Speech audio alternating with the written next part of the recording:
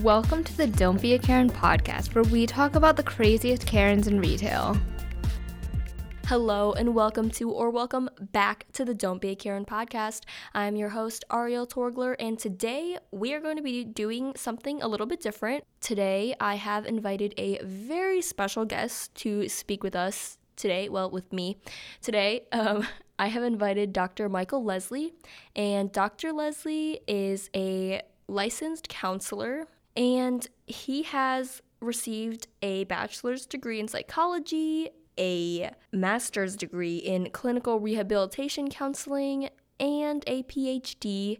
in counselor education and supervision from Kent State. So I've invited Dr. Leslie to speak with me about verbal aggression and kind of really dig into what that means and how that kind of plays out and the effects that verbal aggression has on the receivers. And so I have conducted this interview through Zoom, so if the audio is a little bit choppy, that's why. So without further ado, let's get right into it. What would you say like the definition for verbal aggression is, just so we can give listeners an idea of what kind of verbal aggression that we're talking about?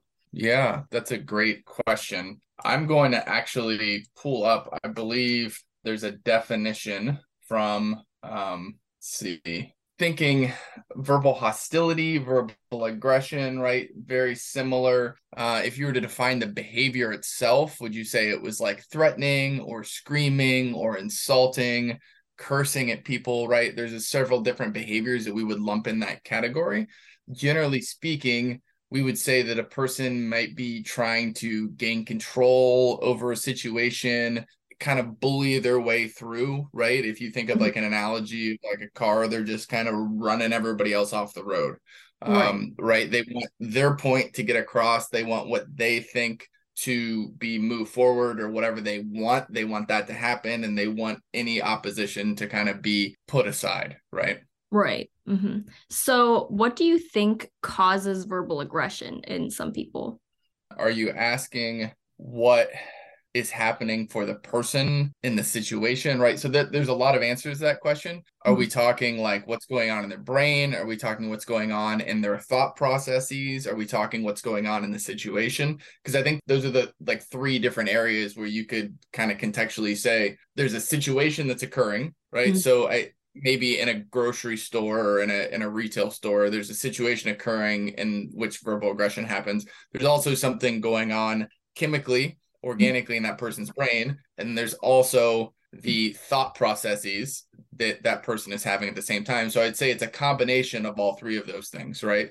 Yeah. It's a combination of what's going on in the brain. It's a combination of what thought processes they currently are experiencing, and it's a combination of the situation, right? Like what is in the environment triggering them to want to be verbally aggressive or to be verbally aggressive. Mm-hmm. So is there like a certain like part of the brain or like chemical in the brain that causes verbal aggression? So I can answer aggression. I don't know that I can answer verbal aggression, but I would say we can safely say that what's going on in the brain to cause aggression would lead to verbal aggression, right?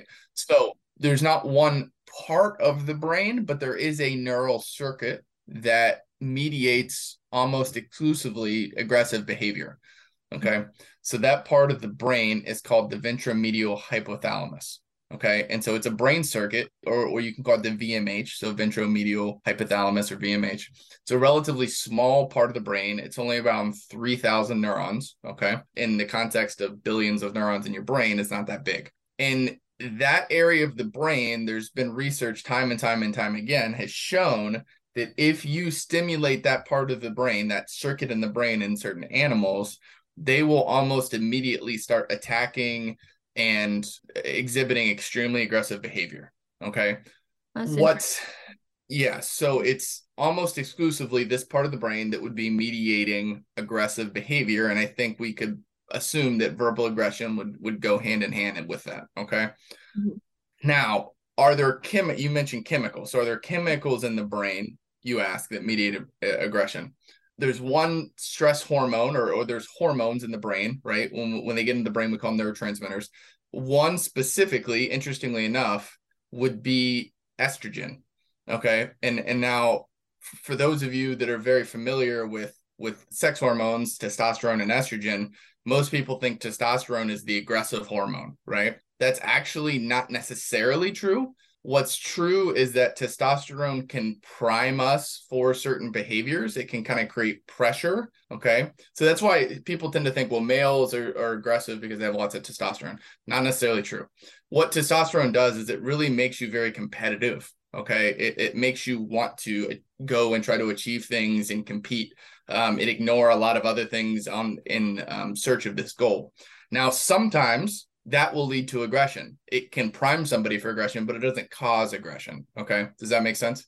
Yeah. What's interesting is in this area in the brain, there's a chemical that breaks down testosterone and turns it into estrogen. And that's actually what causes aggression.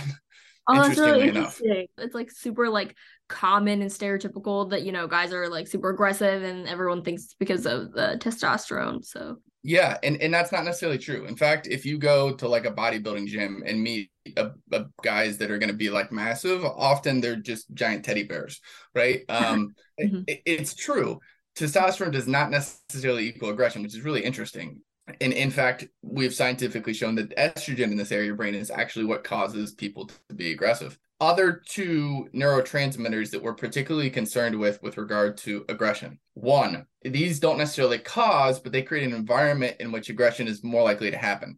If you have really high levels of cortisol, okay, which is your stress hormone, that triggers more aggressive behavior. You will be more likely to exhibit aggressive behavior if you have higher levels of cortisol. So cortisol is that hormone that is caused or it's released when we experience a lot of stress, okay, when we're under a lot of stress. So if you think people more stressed out, more likely to be aggressive, right? Number two, serotonin.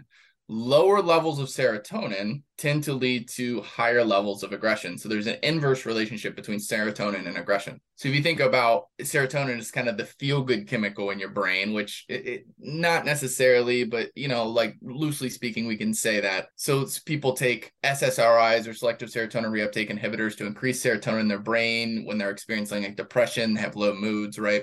And there's some evidence that helps. So serotonin being higher means you're less likely to be aggressive. Serotonin being lower means you're more likely to be aggressive. So to kind of sum all of that up, higher levels of cortisol, lower levels of serotonin equals more likely to be aggressive. Higher levels of estrogen in this very specific part of the brain, or testosterone being converted into estrogen in this very specific part of the brain, leads to aggression. That's interesting. Would you say that like verbal aggression is very common, or like how common is verbal aggression, like given all these factors? I would say that it's really difficult to give a statistic, right, on how common verbal aggression is. I would say that, I mean, think about your everyday. I would say that most people experience verbal aggression relatively frequently. I mean, maybe not every day, Right. but I'm sure you either experience it or see it, you know, at least once every few days, once a week, right? What's interesting is that there are some statistics on surveys of people that are working, for example. And in those surveys, they say about 12 to 13% of people experience verbal aggression from their coworkers. So this is kind of in a work environment, or I'm assuming some of those people probably work with customers. So maybe they're experiencing verbal aggression from customers, right? It's interesting as we're talking about these things, as your podcast, we're talking about customers, right? Like if you're being a Karen, right? This idea of like going to the store and seeing a lady really upset. So yeah, very interesting. Yeah, that is interesting. Just a reminder, you're listening to the Don't Be a Karen podcast. I am your host, Ariel Torgler, and I am speaking with special guest, Dr. Mykal Leslie. And now, back to the interview. So what impact does verbal aggression have on the receiver? I think you can imagine it has a pretty strong impact on the person who's receiving it, especially if they're exposed to it chronically, right? So if they're in a situation where they're constantly being exposed to verbal aggression, that could have a very wide swath of negative impact, right? I mean, certainly it could be traumatic for some people, or exposure to it over the long term could lead to a trauma-like response. It certainly would impact your self-esteem, your self-image, especially if the person is saying negative things about you as your person, right? It could lead to high levels in cortisol for that person, right? Because they might be afraid and that might trigger their stress response, right? Mm-hmm. Where they're feeling unsafe or feeling angry or upset themselves, right? There's all kinds of different emotions that could trigger for somebody. So I would say all side effects would be negative, right? Yeah.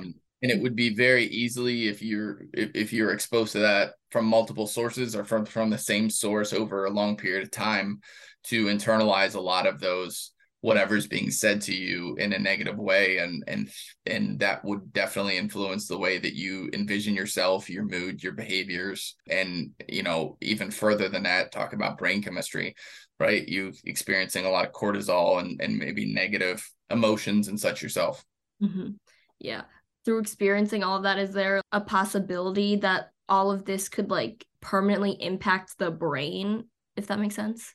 Yeah, absolutely. So I'm going to use the example of children. Okay. And so thinking about a child, we have these things called ACEs, or adverse childhood experiences.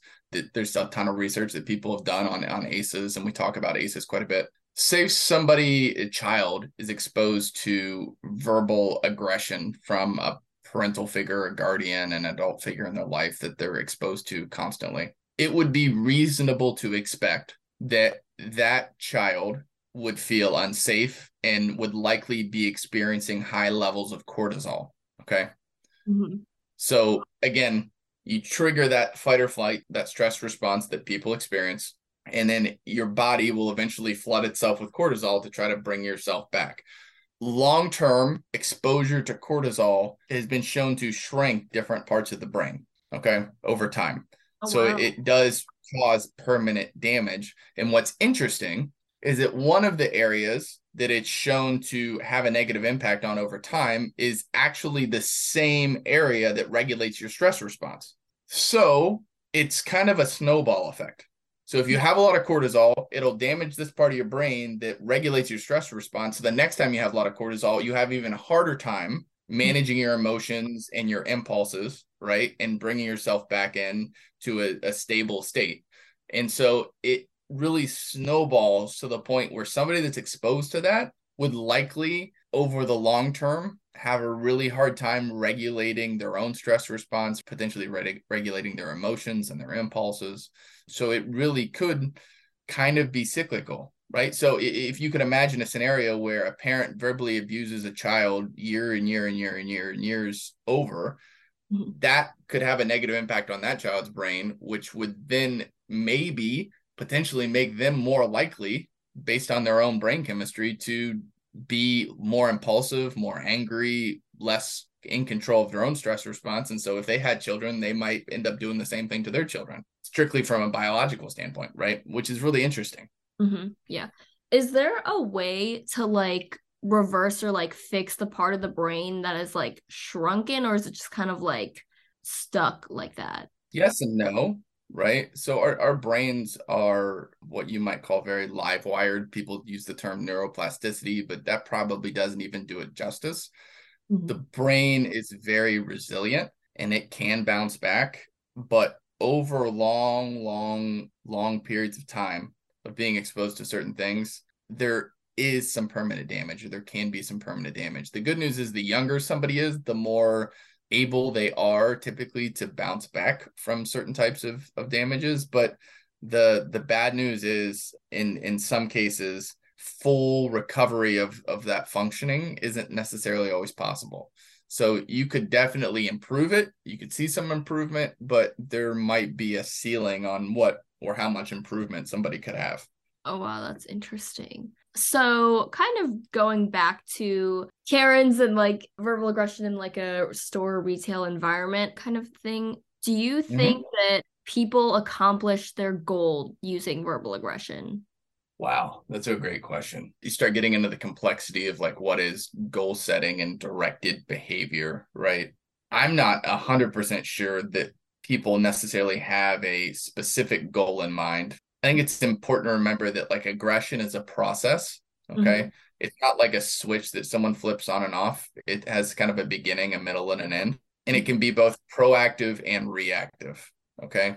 So there's proactive aggression and reactive aggression. The Mm-hmm. type you're talking about if I'm understanding you correctly, is more proactive.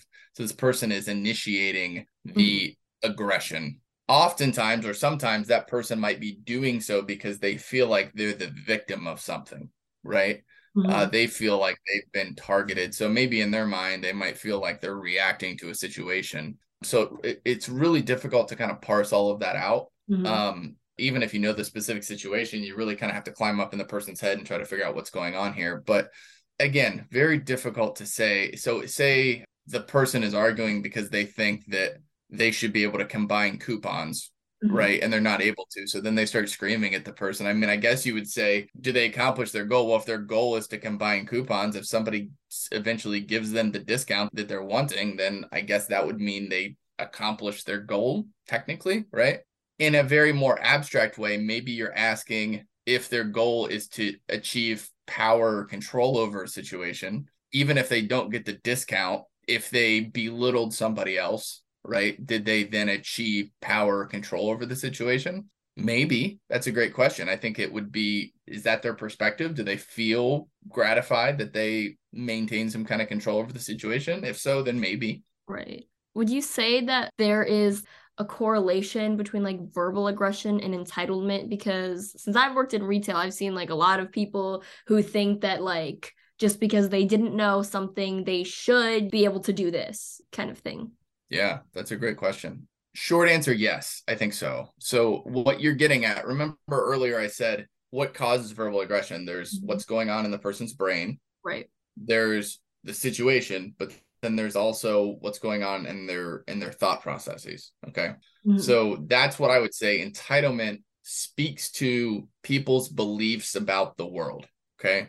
In therapy world, we call these our activating beliefs. So some people might feel like, the world isn't fair, and what are their beliefs about other people? Nobody likes me, right? So those would be beliefs, and your beliefs influence how you feel and what you do, right? So what your question is somebody feeling entitled? So if I was to break that out, what is entitlement? Entitlement is believing that I'm owed this thing, even if other people don't get it, or even if I didn't earn it, or whatever that might be, right? So I am owed this thing, whatever it might be. So yeah, I would say entitlement does play a role, because if you think about it, if you feel like, give me an example, if you can, of a retail situation where somebody got aggressive, and I can try to break it down given that example. Yeah, so the last place that I worked at, the store return policy was store credit only. And so some people claim that they didn't know the return policy, even though it's printed at the bottom of their receipt and it was like on the counters as well. And so they thought that just because they quote unquote didn't know what the return policy was, they should be able to get their return in their original form of payment, even though it's clearly put on their receipt and it's on the counters and stuff like that. And so when we disagreed saying, oh, that's, not our store policy, then sometimes people got a little bit verbally aggressive. Yeah, so if you can think about what's going on in somebody's mind there, right? I think you could sum most of that up by saying that they're thinking that this is unfair, right? That I'm being treated unfairly. So I'm being targeted. So often aggression happens out of a point where you feel like something's happening to you, right? I very loosely use the term victim. The person feels like they've been victimized in some way, shape, or form. And so in this case, they feel like the store, and who is the person that is the representative for the store in front of them, right, is you, who is the customer service rep, right? Or whoever's right in front of them, the retail salesperson. And so they are taking out their aggression toward this unfair policy, right, on you, the person, right, because they're upset that they feel like they're being treated unfairly. So again, thought is, I'm being treated unfairly. This person who represents the store is doing this to me. Emotion is maybe anger or frustration or upsetness, sadness, whatever it might be.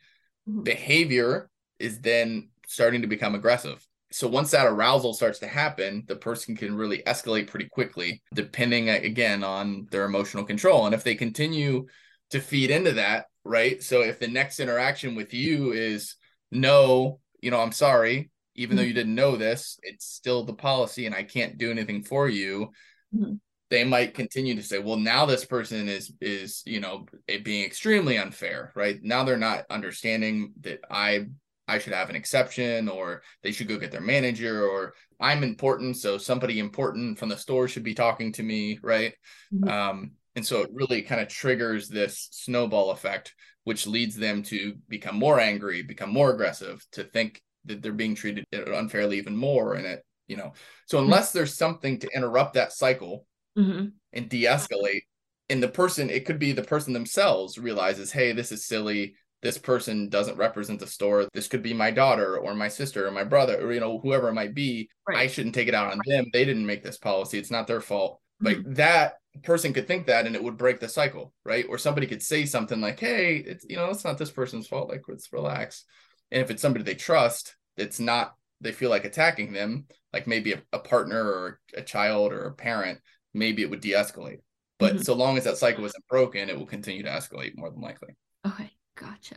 So, one final question. I know you kind of touched on this as well, but if you were in like the worker's shoes, what would be, in your professional opinion, the best way to de-escalate this kind of situation? Yeah. So that's hard because it depends on the specific situation. Right. But generally speaking, the best way to break that cycle of escalation would be to find something that you can take personal responsibility for, right? So what's the natural thing that a person does when somebody gets aggressive? They either A, become defensive, Mm-hmm. right, and start trying to deflect it or make excuses, which typically escalates the situation even more. Yeah. Or B, they become counter aggressive, right? They become aggressive back toward that person, which Mm-hmm. again escalates the situation. Yeah. So those are the two things you don't want to do. You don't want to become defensive Mm-hmm. because that will add, gasoline to the fire, so to speak. Mm-hmm. You certainly don't want to become aggressive back toward that person because again, it's going to have that gasoline to the fire response. So maybe you might say something along the lines of, I'm trying to use your example of the store credit. Yeah. I totally understand this happens to a lot of people. I can appreciate that this is very upsetting for you. So you could try to empathize, right? To kind of meet them where they are and say, hey, I understand this is really frustrating. You could maybe even take their side, like, I don't think it's really fair, but unfortunately, I'm not allowed to do anything with it, right? This is just kind of my job. I so I'm sure you're trying to say, I'm sorry, like I don't make the store policy. This is the policy, right? Which is sort of that, but I think even more so like connecting with their frustration or meeting them where they're at, trying to de-escalate that way. Again, making excuses, becoming defensive and or being counter aggressive, that's just going to make things worse. And not responding to them at all will sometimes make them kind of chase after you, right? So if you Yeah. do a thing we call like stonewalling, like if you ignore them, Mm-hmm. which some people would say, oh, just ignore them. Can't always do that in a retail situation. Well, yeah, when they feel like they're being ignored, right, they have a tendency to like chase validation, and they will get sometimes even more aggressive and more loud and more accusatory just to feel like they're being heard, right? So I think what's most important is to make sure somebody feels heard, make sure that as best you can, you feel like you understand them and you understand where they're coming from. And hopefully that helps to try to break that kind of internal escalation cycle that's going on for them. Mm-hmm. Yeah. Well, that's interesting. Mm-hmm. Well, thank you for answering all my questions and joining me today. Yeah, of course. Okay, I'm going to let you go, so thank you so very much for joining me. After speaking with Dr. Leslie, I learned so many things that I didn't know before. I think the thing that stood out the most to me was that repeated exposure to verbal aggression can literally cause parts of your brain to shrink, which is absolutely insane, and it really puts things into perspective. Like, moral of the story, be aware of your words because you know what? They can cause people's brains to shrink. So I think the only tip that I'm going to say about this to avoid being a Karen is don't be verbally aggressive. Sometimes there are moments in life where you just have to accept the fact that, yeah, this is unfair and yeah, it really sucks. But you know what? No one can really do anything about it. And so you just kind of have to take it in stride and move on with your day. Now, don't be a Karen because we are out of time. Please tune in next week for more episodes. Thank you for listening to the Don't Be a Karen podcast. Be sure to like and subscribe.